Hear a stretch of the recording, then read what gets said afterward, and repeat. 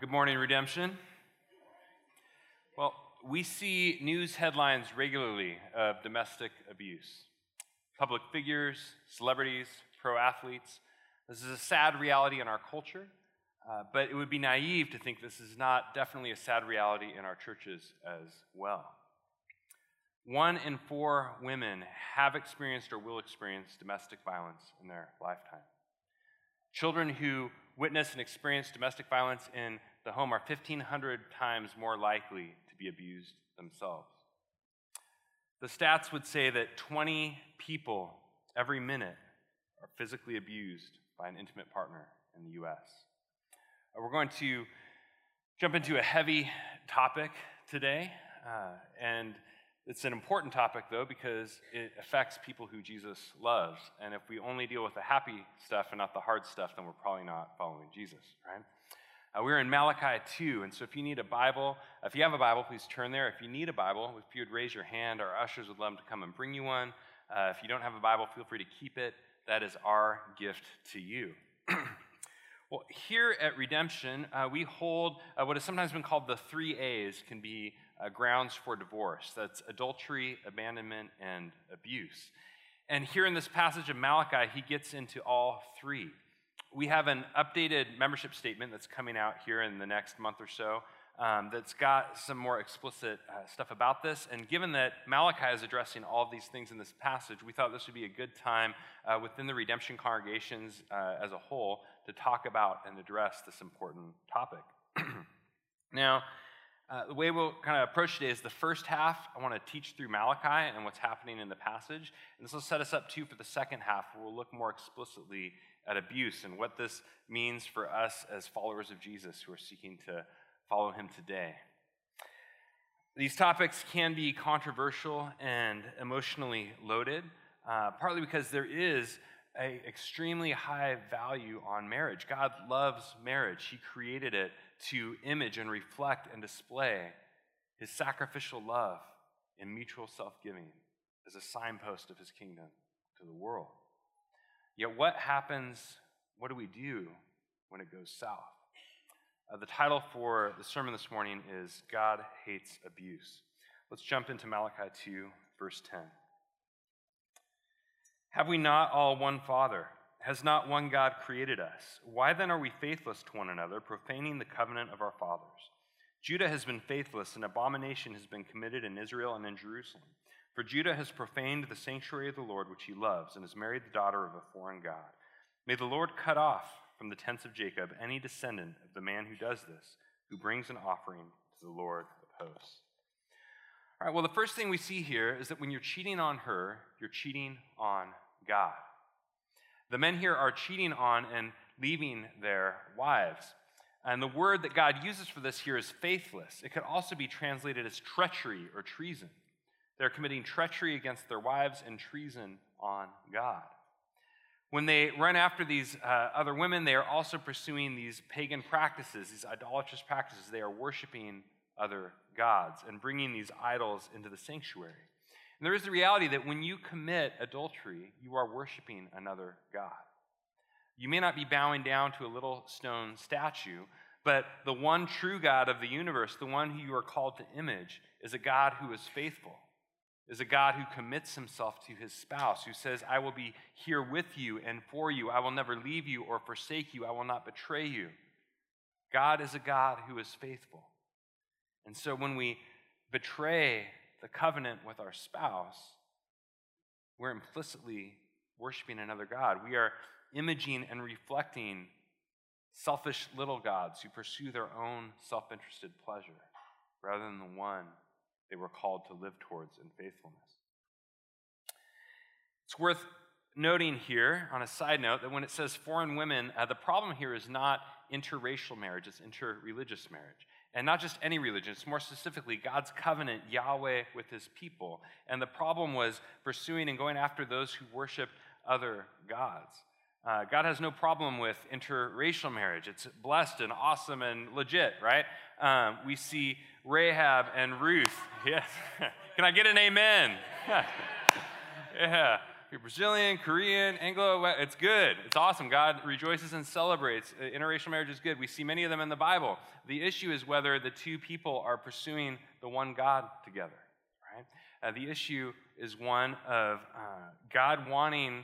Now, if you're already married and you find yourself in a situation, then the gospel tells us to be faithful and live within that. But if we're talking about exploring marriage and pursuing marriage, there's an important weight that God puts here on his people being united with those. If Jesus and his kingdom are first and foremost in your life, that it's important for marriage that you enter into union with someone who shares that value, that Jesus is first and foremost in your marriage. And his kingdom is the foundation that you guys are building a life on together. Okay, well, these men are also tearing the family of God apart. Malachi says, have we not one Father? Has not one God created us? Right? And the picture here is going, these men were likely not just husbands, but also fathers of their families. And so they are not reflecting the fatherhood of God well to their children, to their family, and for the generations to come. Your relationship with God is not individual or a solo thing. It's intertwined with the lives of others. And God essentially says here, when you're messing with her, you're messing with me. Right? Our life with God is bound up with others. And when Jesus tells us to love your neighbor, the most intimate neighbor in your life is probably the one that you share a bed with, right? Now, there is what has sometimes been called the proximity principle, that when God gives his commands, it's important that we love those who are far away and those who are whatever, but it's most powerfully lived out with those who are in closest proximity to us. Those are those that we are especially called to lay our lives down for and display and image the character of God to, because they're the ones that realistically we're in life on life with day in and day out. All right, the men are singled out here. They are the focus. Now, in the ancient world, women were much more vulnerable in just the ancient world as a whole, and in a more patriarchal culture within marriage as well. If he left, where was she going to find food, provision, security? If he cheated, what leverage did she have to get him to stop? Professor Dallas Willard, the late Professor Dallas Willard, he describes the damage that husbands in the ancient world did when they divorced their wives. He says here that as for most times and places in human history, back in this time, the consequences of divorce were devastating for the woman. Except for some highly unlikely circumstances, her life was simply ruined. No harm was done to the man, by contrast, except from time to time a small financial loss and perhaps bitter relationships with the ex-wife's family members. For the woman, however, there were only 3 realistic possibilities in Jesus' day. She might find a place in the home of a generous relative, but usually on grudging terms and as little more than a servant. She might find a man who would marry her, but always as quote-unquote damaged goods, and sustained in a degraded relationship. Or she might finally make a place in the community as a prostitute. Society simply would not then, as ours does today, support a divorced woman to any degree or allow her to support herself in a decent fashion. So if you were a woman in this scenario whose husband was cheating on or leaving you, you needed a defender, ideally your parents or the surrounding community. But in this scenario, God's saying, I'm going to arise to be your defender. As the covenant is being broken and you are being mistreated, I am arising as your defender. Now, the reality is men are still more likely to cheat today. Not always. I have 2 friends in the last 2 years or so, husbands who've been cheated on and left by their wives. And so it's a reality that goes both ways today, more so than it did back then. And yet there is still something that's significant and worth looking at, that men statistically are more likely to cheat. One story that kind of illustrated this for me was the Ashley Madison scandal. So a couple years ago, Ashley Madison was the world's kind of #1 cheating website, places where people went to cheat on their spouses. They boasted of around 40 million users, and hackers broke into their database and released the names to the public. One of the things, though, that happened in the aftermath of this story that was maybe less reported on but was interesting is they discovered Ashley Madison liked to present itself as kind of this equal playground with men and women equally kind of looking and pursuing affairs. But the reality beneath the surface was very different. What they discovered was the men on the site so drastically outnumbered the women that Ashley Madison, the company, had created. They had created tons of fembots, basically like digital bots designed to mimic and act as women to lure in the men. So this is Annalie Newitz reporting for Gizmodo. It says, Ashley Madison created more than 70,000 female bots to send male users millions of fake messages, hoping to create the illusion of a vast playland of women. Ashley Madison's army of fembots appears to have been a sophisticated, deliberate, and lucrative fraud. The code tells the story of a company trying to weave the illusion that women on the site are plentiful and eager. A group of engineers tried to create bots that would make men feel like they were in a world packed with eager, available women. Whatever the total number of real, active, female Ashley Madison users is, the company was clearly on a desperate quest to design legions of fake women to interact with the men on the site. So, cheating affects both men and women, but I kind of want to speak to the guys for a minute because we have a society that whether we're talking about advertising, whether we're talking pornography, whether we're talking about stuff like this, is wanting to present this image that is a lie, like she's not really that into you, right? And this technology has not created the sin. The sin has been there, it's as old as time, but the technology has made the ease of opportunity to sin much stronger. So I believe as men and women, but particularly as guys, we need to be on guard, proactive in being vigilant in shutting down temptation. Because as Malachi would say, when you're cheating on her, you're cheating on God.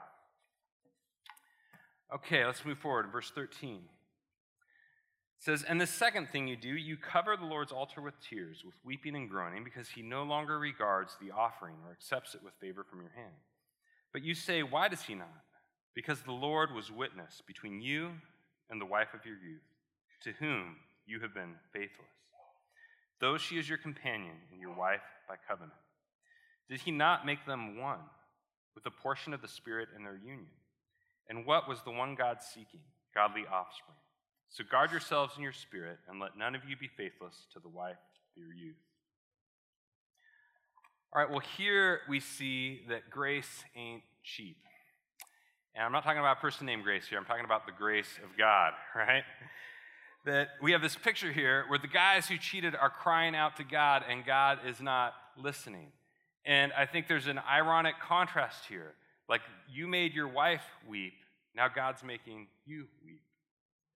She was weeping those tears because you wouldn't listen to her. Now you're weeping these tears because God won't listen to you. It's coming back upon you. And why doesn't God listen? Well, he says, because I was witness to the covenant that you made with your spouse. The covenant is significant. This is not a small, trifling matter. It's not something to be messed with. The covenant to God is significant. It bears witness to God's relationship with his people. The covenant is not only with your spouse, it's with the God before whom you unite as one. And to betray that covenant is to preach a false gospel. If God has designed marriage as a sign, a witness of his faithfulness to us as his people, then to betray the covenant is to image and reflect a false gospel of a God who will ultimately betray and leave, abandon his people. And so the penalty for this is severe. God says in verse 12, I will cut you off. And it's the same word that's used for cutting a covenant. Today when we get married and we give our vows, we do the covenant through the giving of vows, right? But back in the day, it was different. Back in this day, what they would do they would cut a covenant by slicing an animal down the middle. And we see this in Genesis 15, and they would walk through the animal pieces together as a way of saying, if I betray this oath, if I betray this covenant, may I become like these animals that have been cut apart. And God is essentially saying here, you've betrayed the covenant you've made. You cut off your wife, God will cut you off. God will Lorena Bob at you, right? Some people remember that one. Okay. So the question arises, does God no longer have grace for people who cheat or leave? Does God no longer have grace for people who cheat or leave? There is grace, but it's costly. Right? Ultimately, it costs God his son. And I think sometimes we are too quick to jump to restoration when we haven't yet really dealt with repentance. Right? That there's this picture here of they're crying out and God's not listening. Right? And I think of someone who, years ago, I was counseling a marriage, and in this case, it was the wife who was leaving. And she said, essentially, I'm done. He hasn't done anything bad. He's actually a great husband. He's been good, but got a big pay raise, making $150,000 a year now. I want to go hit the beaches and have fun and just do my thing, right? And she said, I know that there's grace for me if I stay, but I also know there will be grace for me if I leave. And my comment was, I wouldn't be so sure. And here's what I mean by that. It's going, Jesus has identified with his church. God has identified with his people. And your marriage is wrapped up and bound up in that union of God with his people. And your husband is a part of that. And so the reality is as you're walking away from your husband, you are walking away from Jesus. And yes, grace is still there for you, but it is there for you through confession and repentance and returning to Christ by returning to your husband and the body of Christ in whom your marriage is bound. I think of communion that we receive each week and the significance that this is a body that makes us a body. This is the body that forms us as the body of Christ, the people of God. This is Jesus giving us himself to form us as his people. And you think about, like, you go and let's say you have tacos, right? Like, you eat a taco and it comes into you. It becomes a part of you. It enters into your life. But the irony is communion works the opposite direction. Like, you take it and you become grafted into it. We receive the body and blood of Jesus. We become grafted into the body and blood of Jesus in union with both him and his people that he has identified with in the covenant given in his body broken and his blood shed. And so, yes, there is grace, but it is a grace through confession and repentance. And not a cheap repentance, but one that is willing to own it all and seek reconciliation. The other thing we see here is that marriage is oriented towards family. Malachi says, what was it that God was seeking? Godly offspring. And he says, God has he not given them the Spirit of God in their union? He's pointing here to the reality that, God makes the next generation through us, right? I've always found it significant that God makes Adam and Eve. He makes the first two, but then he entrusts the miracle of creating the human race to us. And part of the purpose of marriage, not the only purpose, but one, is creating a stable foundation for children, for family, for the next generation to enter the world. And so when you're cheating on or leaving your spouse, you're attacking the foundation for the future of the world that God has set. And when we talk about, Malachi is saying God's heart for raising godly offspring, it's not just the words you say, it's the actions that you do. And your actions are bearing witness. They are leaving a mark on the next generation's intimate growing up in this reflection that God's given. He's designed it to reflect his heart for them as Father. And you're using it to tear that family apart. Malachi also points to the wife of your youth. You betrayed the wife of your youth. Your spouse is a means of grace in your life. I believe that God desires for your spouse to be a means of grace in your life. So sometimes the new fling, the kind of fancy temptation or whatever, it can look really appealing, like it's going to be more fulfilling, but there is a difference between the endorphins on the first run around the track and the endurance that comes in the marathon.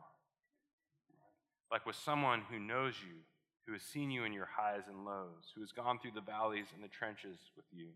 There is a grace that comes through that kind of union, that kind of relationship that the passing fling can't match.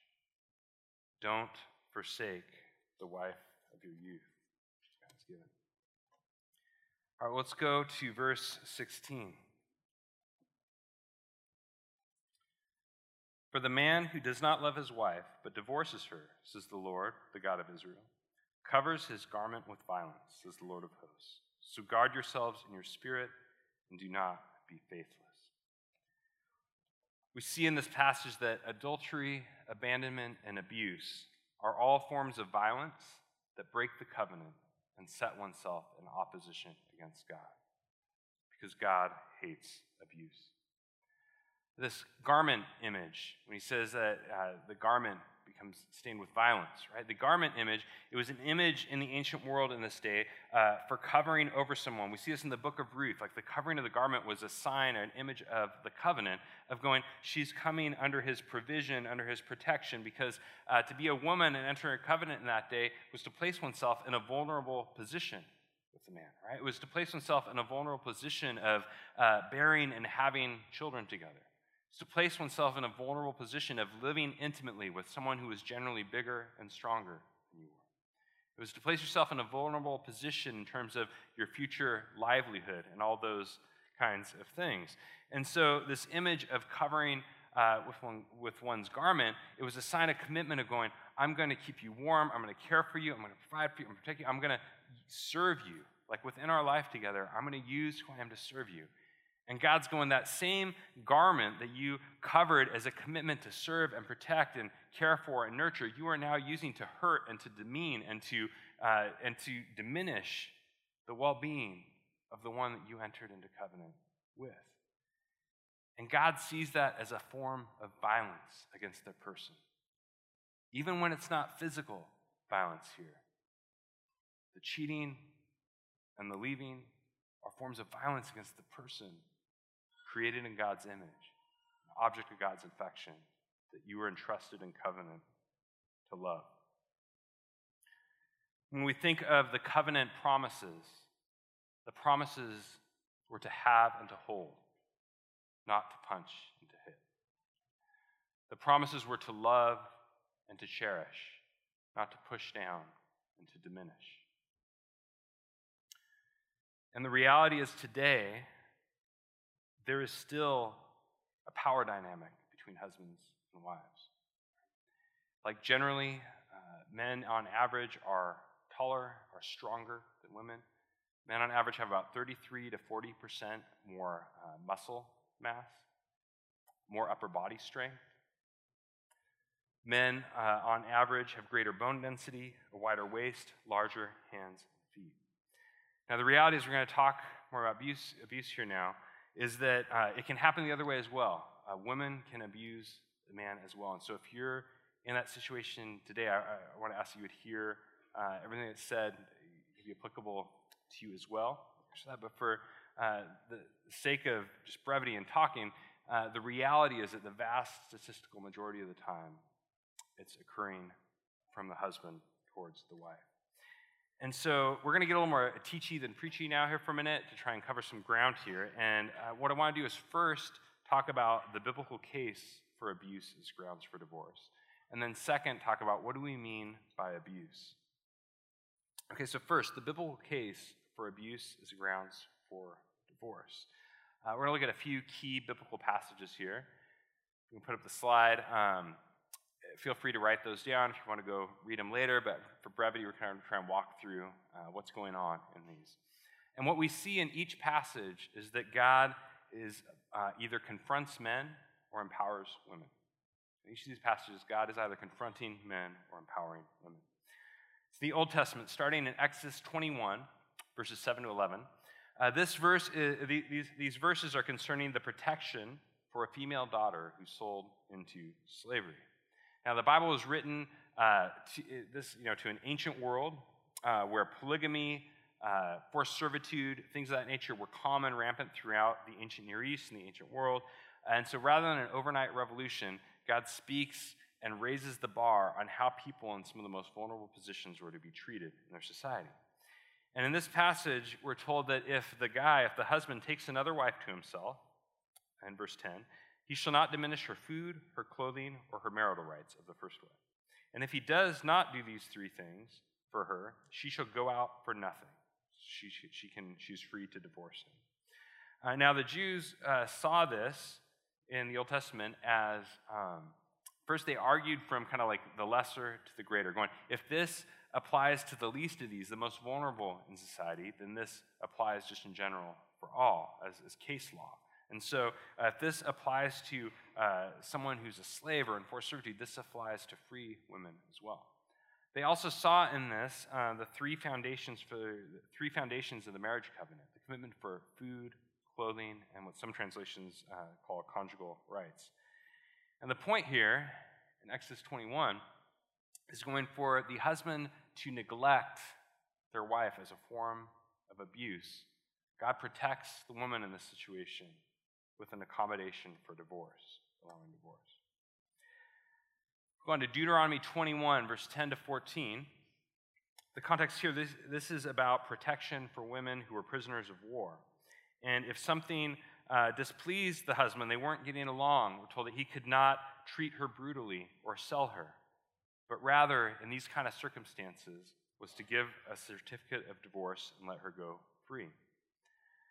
Again, we have a situation where the person who is breaking the covenant is the husband, and God has an accommodation here to protect women, and particularly in this passage, this case law, the most vulnerable in a society from being in an abusive scenario.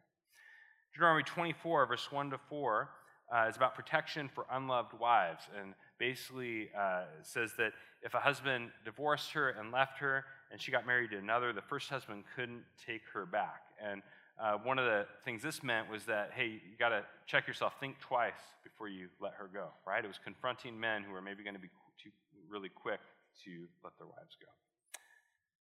What we see in these Old Testament passages is that we see God's heart empowering women in vulnerable situations. And we also see that what's breaking the covenant is not her seeking refuge, but him violating the vows. We're going to the New Testament, Matthew 5, verse 31 to 32. Jesus confronts men who are divorcing their wives for reasons other than sexual immorality or cheating. Similarly, in probably the most significant New Testament passage on divorce, Matthew 19, verses 3 to 9, Jesus is asked by teachers of the law, hey, so is it okay for a man to divorce his wife for any and every reason? That was happening in the day. There was one interpretation of Jewish law, a prominent one, that said basically he burnt the dinner, done, right? Like got a few too many wrinkles, done. And Jesus confronts them. He confronts the men who are divorcing their wives frivolously, and he says, no. First thing he does, he goes back to creation. Have you not read Genesis 1 and 2, that God made the male and female and said the two will become one flesh? He says, therefore, what God has joined together, let no one separate. He's confronting those who are frivolously separating and breaking this true union that God has joined. They're fracturing the creation that God has made in marriage. The next thing Jesus says is that this was allowed by Moses because of their hardness of heart. He confronts the men's sin that are going, because of your hardness of heart. I think in some ways God was creating an accommodation to protect women from being stuck in winding up dead or constantly being abused in a horrific relationship. And Jesus also in this passage, he acknowledges sexual immorality as grounds for divorce. 1 Corinthians 7, verse 10 to 16, Paul here explicitly affirms abandonment as a grounds for divorce.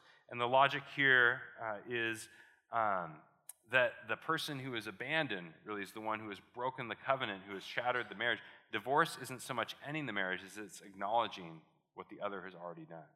It's acknowledging this fracturing, this fragmentation of the divorce through abandonment. So in conclusion, what we see in all of these significant passages is that God consistently confronts men who are abusing their power and protects women who are being violated by their abuse of power. Submit to you that God hates divorce because God loves people. God hates the violence it does to people that he loves. God is committed to his people. Divorce is always tragic. Nobody knows this better than the person who's been abused, abandoned, or betrayed. It's not a good thing. It's not a tool in our tool belt. It's always a tragedy. Like divorce takes something that God has made to reflect his love for us in the world, and it shatters it. It's a tragedy to be lamented. And yet, we also see that God makes an accommodation because of the impenitence, hardness of heart, to protect the vulnerable from the greater evil. We see that what breaks the covenant is adultery, abandonment, and abuse. not the person seeking refuge or to name what has already been done. So, divorce is never a good thing. Again, no one knows that better than the person who's enduring abuse, abandonment, adultery, but it can be a permissible thing, a thing that God accommodates in the face of greater evil, this unrepentant pattern of impenitent, hardened sin. Okay, well, the next question then, if that was the kind of biblical case, some of the biblical case for this, the second question then is, what do we mean by abuse? When is it grounds for divorce? Because one challenge is that the language of abuse can be a broad and slippery term today. We can mean a lot of different things by it, right? So my wife said something mean to me the other day. Can I get out, right? Like, no, that's not what's being said here. I think a helpful place to start is the standard definition used by professionals in our society is this, that domestic violence occurs when one person in an intimate relationship exercises power and control over the other through a pattern of intentional behaviors, including psychological, emotional, physical, and sexual abuse. This is a systematic tearing down of the woman inside her own home. And it's worth recognizing that it's not just physical. This can include emotional abuse, sexual abuse, financial, verbal. So if it's so broad, then how do you know when we're talking about grounds for divorce? Well, I want to suggest 3 criteria that I think can be helpful for discernment, trying to navigate this. 3 criteria. The first would be this, to say, there is a difference between an incident and a pattern. There's a difference between an incident and a pattern. All of us have had a controlling moment, have lost our cool, have spoken a harsh word. My wife and I have said things to each other that we regret, comments that could have been felt to be abusive at times. In a healthy relationship, the difference is in a healthy relationship, you apologize, you own it. You feel bad about it. The next day, you seek reconciliation with one another. What we're talking about here is systemically different. It's systemically different. We're talking about a pattern to manipulate and control. We're talking about someone who doesn't feel sorry generally, but feels entitled. And generally in these patterns, they have a tendency to escalate and get increasingly worse over time. Experts say that's a key signal here, is that the pattern tends to escalate. That someone here is using his strength to manipulate, control, silence, demean, or push down, rather than to serve, build up, and lift up his wife. I think it's helpful if we think here of the image of God, the imago Dei in someone, that God's vision is in marriage is that you're using your strength to help the image of God in her to shine, to flourish, to grow into herself, more into who she is in that way. Whereas what's happening here is the image of God is wilting, shrinking. They still have it. We always have the image of God, but you're using your strength to demean and push down, diminish. An incident of abuse is always sin. It's always wrong. It's not always grounds for divorce. But what we're talking about here is a pattern. Okay, a second thing that I think can be helpful to distinguish is that there's a difference between a hard marriage and a dangerous marriage. Between a hard marriage and a dangerous marriage. 2 examples, 2 stories to illustrate. I remember years ago, I was counseling someone, and this was the guy, and he was going, calling out, man, she's abusive, she's abusing me. I was like, okay, I believe you, but can you tell me, can you give me some concrete, like what's going on? Wouldn't give me any concrete, it was just, she's abusing me. So after 3 times, about an hour each time, sitting down and walk through, finally I'm like, I believe you, I need some, like, can you give me some concrete examples? What are we talking about here? And it's like, okay, well, a few months ago, I made us late for this party, and she raised her voice to me in the car, and said something was very nice, and it's like, dude, that's just marriage. That's, like, and we walked through it with her, and then came to find out a couple weeks later that he'd been having a divorce having an affair for more than 6 months prior to that thing. It's like, dude, you just wanted out. You were just trying to use an incident of something that, whatever, you were just trying to get out. That would be a hard marriage. Like, I knew enough about scenario to go, okay, you guys are in a hard marriage, and there's healing that can come through this. On the other side, there's a dangerous marriage. I have another person, a friend from back home, who had sought counsel, had sought help, was in a repeating, escalating pattern of violence in the home, and was consistently told, well, just try and love him more, go back, whatever, and ended up being beaten so bad that she has permanent brain damage, and is now a single mother trying to raise her 3 children on her own. That is a dangerous marriage. That is tragic counsel that she was given. And a dangerous marriage is not always or only just physical violence, right? Like as we said, like it can be emotional and verbal as well, a pattern of emotional and verbal abuse. The abuser can be charismatic or suave, right? They can have a different face that they present to the community. I think of one person who was sharing, she said, my husband, he opens the door for me at church, but only at church, right? Because he cares what other people think. But it's a radically different situation from what happens at home on the inside. I think the question is the imago Dei, the image of God, is it flourishing in her around his presence, around his leadership, around his strength?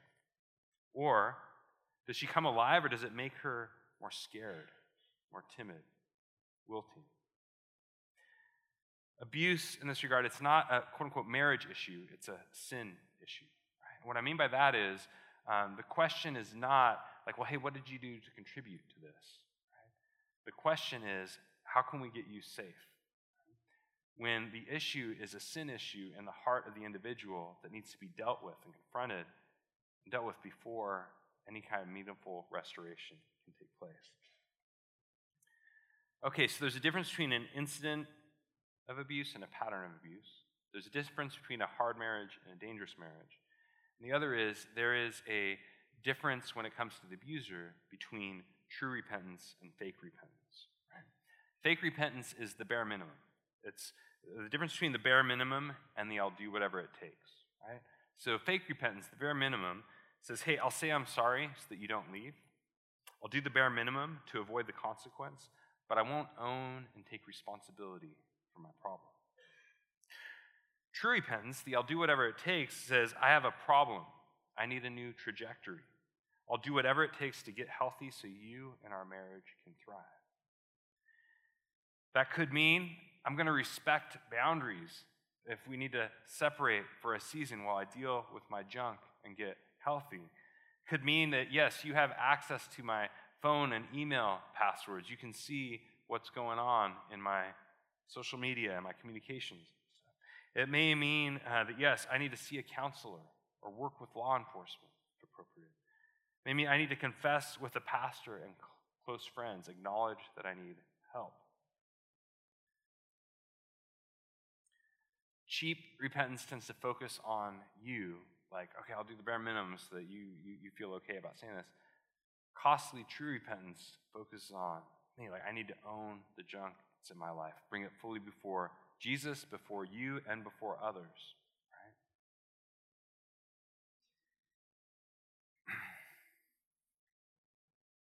So if you're hearing this morning and you're in an abusive marriage, I want you to hear loudly and clearly from me as a lead pastor here in our church that this is not okay. This is not your fault. And we've got your back. Jesus is a defender. We saw 2 weeks ago, God defends those he loves, and God loves you. Jesus is your defender, and we as your church, we want to join you. We want to be the body of Christ in being an advocate for your defense as well.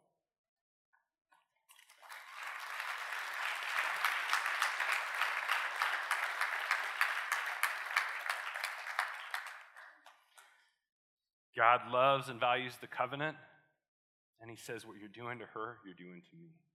If you're beating up on my daughter, I'm going to rise up against you. And so this is not something to be lightly, and it does raise the question, again, like, is there hope for the perpetrator? And the answer in the gospel is yes. Grace is here for you, but it ain't cheap. Right? It cost God his son. And so the invitation is to recognize, like, Jesus didn't just die to wipe away your past. He died to transform your future. And the invitation is not to the kind of cheap fake repentance that goes, okay, I'll just do the bare minimum to keep folks happy. It's going, no, it's coming forward to go, I need to own all my stuff. Again, whatever that means, that could mean with a counselor, with law enforcement, that may mean a time of separation to get healthy. And my encouragement to you would be, you're not meant to do this alone. The reality is things fester and gain control when they're in the darkness. Not only in our personal lives, but even within a marriage. If you think, hey, I can handle this if I just go on my own. Like, things lose their power when they come out in the light, before Christ, before others. And it's worth not hiding stuff and trying to deal with it on your own. It's worth going, dude, if you're going to access the hope of the gospel, you need to reach out for the help of the gospel. Right? So there is hope for you. And my encouragement is to reach out for the help of the gospel, because Jesus is one who loves to heal and restore and make all of us whole. So the signs of true repentance, if that's you. One, it's owning it all, not just with your spouse, but with others. Two, it's submitting to godly authority, letting others into your life, including the dark places. And three, it's respecting boundaries, the space your spouse might need right now, that the end game is for flourishing. And in conclusion, I have no doubt that Jesus stands strongly against our frivolous culture of no-fault divorce. Yet I also believe strongly that Jesus is a defender of those who find themselves in a no-win situation. A marriage with a hard-hearted, impenitent person who is repeatedly and unrepentantly violating and breaking the covenant to love and to cherish. So as we come to the table this morning, I recognize that this can be a conversation that can stir up many wounds, maybe some past wounds, maybe some present ones. We want to be here as a church for one another. If you want prayer this morning, we'll have our usual prayer team, as well as myself and other pastors, elders are going to be up at the front by the prayer doors. If you want someone to pray with, to bring anything that is going, we're going to be here not only during communion and worship, but after the service as well. It was great after the last service to have the chance to meet and pray with, talk with a number of folks. I want to let you know we are available here for you this morning. And as we come to the table, we come to Christ, the faithful one. We come to Jesus, who has committed himself to us and said, I will never abuse, abandon, or betray you. Jesus will never leave you or forsake you. Jesus will never mistreat you. We come to Christ, the eternal Son of God, who laid down his life for his bride, has used his strength not to tear down, but to build us up, that the image of God might shine and be radiant and restored and whole, that we might flourish in his presence. And if you're here this morning, you need grace. That grace for you is here at the table. But just remember that it is not a cheap grace. It cost God his Son. And so I would call you to come, but don't come in an unworthy manner. Don't come unless you're willing to own it all, to seek not only his wiping away of your past, but his transformation for your future and everything that entails, committing yourself to the road ahead. If you're a follower of Jesus, this table is for you. We come to Christ, our defender, who is with those, he defends those he loves. He is with us in the trenches. We come to his body given and his blood shed, which is a sign that he is with us in the hardest places. And likewise, that he is faithful to carry us through, and that he is a defender. Ultimately, he is one who defends those he loves and is with us as his bride. And he is not going to stop at anything less than our full restoration as his bride in the fullness of his kingdom. Would you join me in prayer? Jesus, you are the faithful one. Thank you that you have used your strength not to tear us down, but to build us up, God. That you will never, would never abandon, abuse, or betray us. God, we rely and bank on your faithfulness. Lord, I'm just thinking even now that image of being covered with the garment, God, that you have, God, united and drawn us to yourself, wrapped us with your commitment to us, God, this covenant in your body broken, your blood shed, God, to be your people forever. I pray, Lord, for any this morning who might be in the trenches of abuse, Lord. God, I pray that they would know and experience even now that you would minister to them through your Spirit, your presence with them, your love for them. And God, that you would give them whatever wisdom, courage, discernment is needed, and the people around to support and walk through the season ahead, God. God, I pray for any who have abused, have abandoned, have betrayed the covenant that they made. God, I thank you that you are a God who comes after violators of the covenant to restore and make us whole. And God, I pray this morning that there would be that hope of the gospel, but an awareness that it is a costly repentance, not a cheap one. That the grace cost you your life, and yet you were willing to pay it to bring us towards a better new future, Lord. And God, I pray for all of us, Lord, as a community. Thank you that you defend those that you love, that you are with us as your people. God, we want to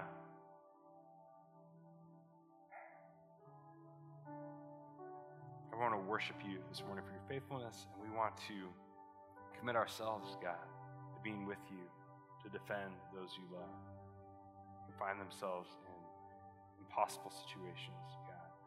Guide us and show us. May we be a community, Lord, captives set free, of wounded made whole, and of people who experience the life and abundance together of your kingdom. Jesus, in your name and for your glory that we pray.